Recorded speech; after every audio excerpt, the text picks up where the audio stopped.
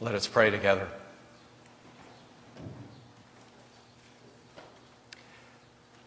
Gracious God, we thank you that even while we were lost and alienated, while we were still your enemies, you sent to us your Son, Jesus Christ, to lead us on to a journey ever deeper into communion with you. And so this morning, as we hear your word, we pray for your traveling mercies in this journey toward you. And we pray through Christ our guide. Amen.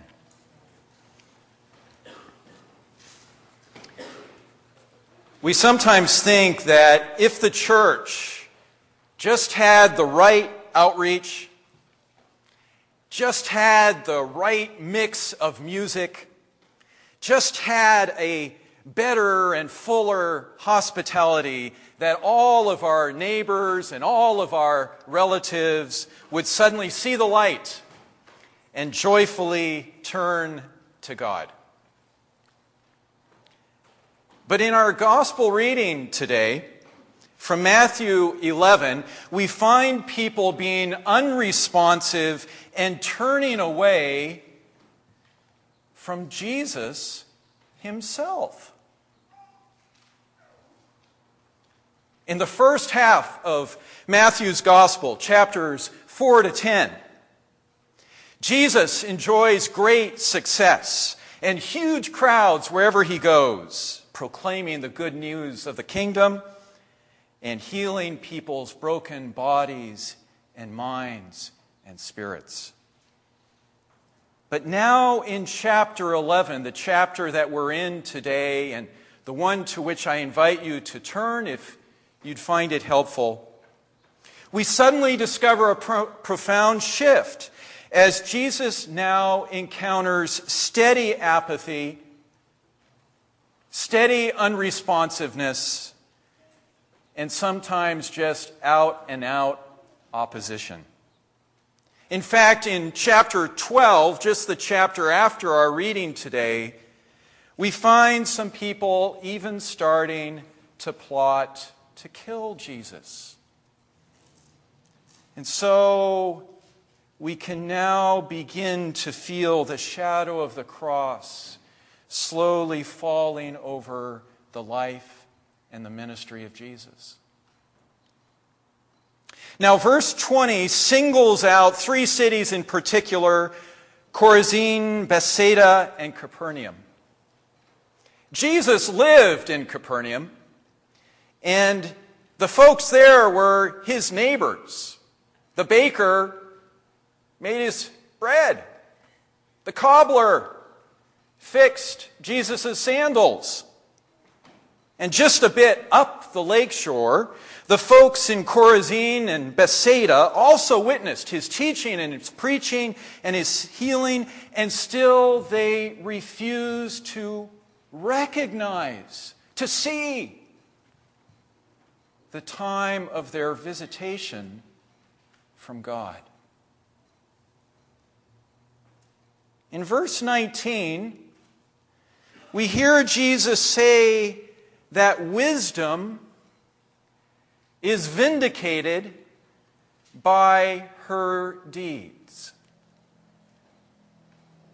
4 centuries before Jesus, in the book of Proverbs, God's wisdom was depicted as a woman, sometimes called woman wisdom, sometimes called lady wisdom, who urged people to receive the deep insight and the deep counsel that comes from God alone. And here in Matthew and also in Luke, this same wisdom is now portrayed as being embodied and walking among us in Jesus. But still, people don't respond. Verse 17, we played the flute and you did not dance. We wailed, and nobody mourned.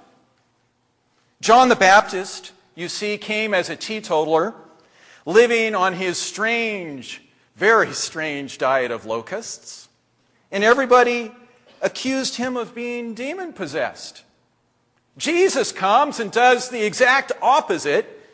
He is a friend of sinners. He shares his table openly with everybody. And what is he called? A glutton. What else? A drunkard.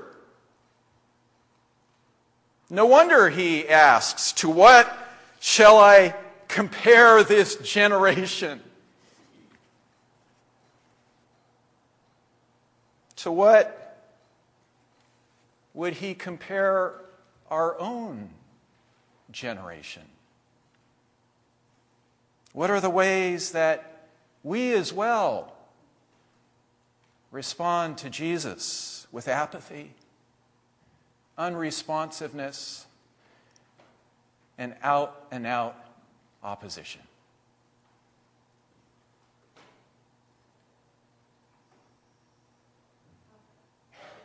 Have you ever wondered why some people yearn for God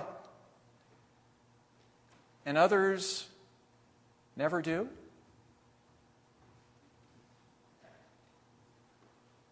Why do some people slowly fall in love with God from their earliest childhood days? Or turn to God after a time of turmoil as an adult, while others go to their last breath seemingly with no need for God at all? I've talked with many parents who've wondered about this. I have wondered about it as a pastor, and this is surely a great mystery. But in verse 26, we catch a clue from Jesus. We hear Jesus marveling in his prayer to God about the special openness that infants, and he's referring to his disciples and to those who are weak and vulnerable, the special receptivity that these folks have to him and to God. You see, God can work best with those whose hands are open. When our hands are tightly closed, whether because of self-sufficiency or rejection, it's hard for God to take hold of us. And so Jesus finds his most receptive audience among those who know their need for God. The unprivileged, the sinful, and the poor. They have the advantage. During my recent prayer retreat in Colorado, the monastery's abbot preached a powerful sermon in which he said, "We are most accessible to God and to others, not in our success and perfection, but in our weakness and vulnerability." Oh, Lord, did I feel convicted. I spend most of my life trying to be successful and perfect. But that's not usually how we connect with God and each other most beautifully. In your own life, dear friends, how has an experience of vulnerability opened you up to God in a new way? I wish we could spend the whole morning sharing your stories, and if you have one, you can share it in our community lifetime. Back in the 80s, in a story that I've shared with some of you, Danette and I went through almost a whole decade where we had no connection to the church and very little interest in God. We were doing very well vocationally and financially, thank you very much, feeling very self-sufficient. But then came my parents' divorce, which shook us down to the core. I felt sometimes like a building where some of the pillars had been pulled out. Where could we go to find the solace for the grief that we felt? Where could we find the grace to forgive? Where could we find the role models we needed for a marriage that was lasting and loving? Not in ourselves, we suddenly realized. Ever been there? And so our search led us back to God and to God's people. And as I began to read the Bible again, as if for the very first time, oh boy, was Jesus especially powerful. His words and his teachings. And I felt the Spirit of Christ bringing me to a deep repentance, tears for the brokenness and sin, not in my parents' life, but in my own.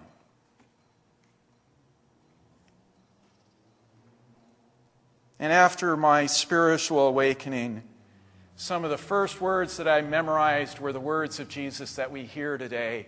Come to me, all you that are weary and carrying heavy burdens, and I will give you rest. Rest. Take my yoke upon you and learn from me, for I am gentle and humble in heart, and you will find rest for your souls, finally. For my yoke is easy, and my burden is light. In those days, I felt especially drawn to Jesus' first words, come to me. Come to me as you are. Come to me wherever you've been. Come to me whatever you've done. Wasn't it wonderful this spring? I think it was back in March when Glenn Roth shared with us that his granddaughter Anna, when asked to summarize the gospel, summarized it with one simple word, come. And we heard that invitation 3 times in the book of Revelation in our final reading this morning. But after we come to our Lord, He gently and humbly invites us, verse 29, to learn from Him. To become His apprentices in kingdom living. He invites us to follow Him, to emulate His body language and His gestures, to make His mind our mind, His ways of peace and reconciliation, resisting evil, to become our ways. Because the more we become like Jesus, the more we become who we really are.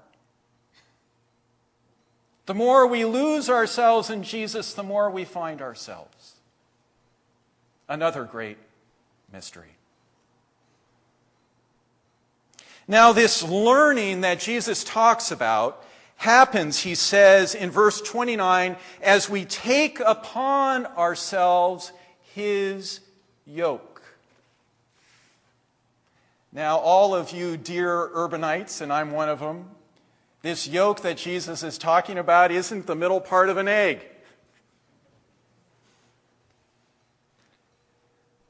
If any of you have been to Africa or Asia, you've seen this yoke. Maybe some of you remember it here in the county. A piece of wood that is fastened on the necks of 2 animals. Very interesting. 2 animals usually. so that they can pull a plow or a cart. Now, our translation today that Jesus' yoke is easy doesn't quite get at the original Greek. A better translation is that this yoke fits us well. Fits all of us well. And allows us each to be Christ-like, even in the most difficult or demanding circumstances. I remember here the wheelchair that was especially made for my brother, Chad, with foam that was molded to fit his curved back. Even with his scoliosis, even with his epileptic symptoms, this chair allowed him to function to the full extent of his abilities. In the same way, Jesus' yoke, which he carries with us, by the way, helps us to fully leverage our gifts and our abilities for the sake of the kingdom.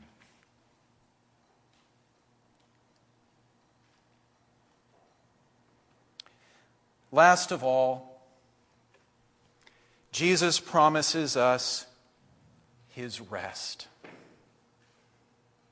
Now, wait a minute. Is this the same Jesus who just in chapter 10 and then later in chapter 16 calls all of us to take up our cross? How can there be any rest in taking up our cross? Well, let me give you a few examples. When Jesus calls us to forgive those who have deeply, deeply wronged us, it can feel nothing short of impossible. Amen? I guess nobody's experienced that here. I have. But then when we finally do begin to forgive, we suddenly feel a deep peace and rest. When Jesus teaches us to share our wealth, we say, "No way! It's mine, I earned it." But then when we finally begin to share it generously, we experience the joy of seeing others have their burden of poverty lifted or suffering lifted because of this. And we again feel a deep joy, a deep rest. When Jesus calls us to turn away from temptation and to live in covenant faithfulness in our circle of family and friendship relationships, it can feel like a great sacrifice, especially when we see everybody else around us breaking their covenants. But then later we discover a deep shalom in our lives, free from the relational carnage and wreckage that so many others are experiencing. When the Spirit of Christ calls us to speak out against racism or homophobia or the violence of empire, his yoke can feel unbearably heavy. But when we step out in faith, we find ourselves set free at last from fear. And again, we feel this deep, deep rest. The rest that Jesus promises us, dear friends, is not a vacation down in the Caribbean. Sorry about that. Nor is it a pass from serving others. It is the deep shalom that comes when we take up our cross and we follow Jesus. We rest in God and we rest from the hatred and anger and anxiety that consume the lives of so many people around us.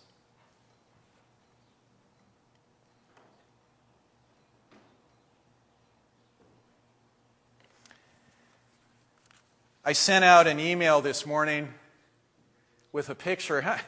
It was very late. How many of you received it? Okay, good.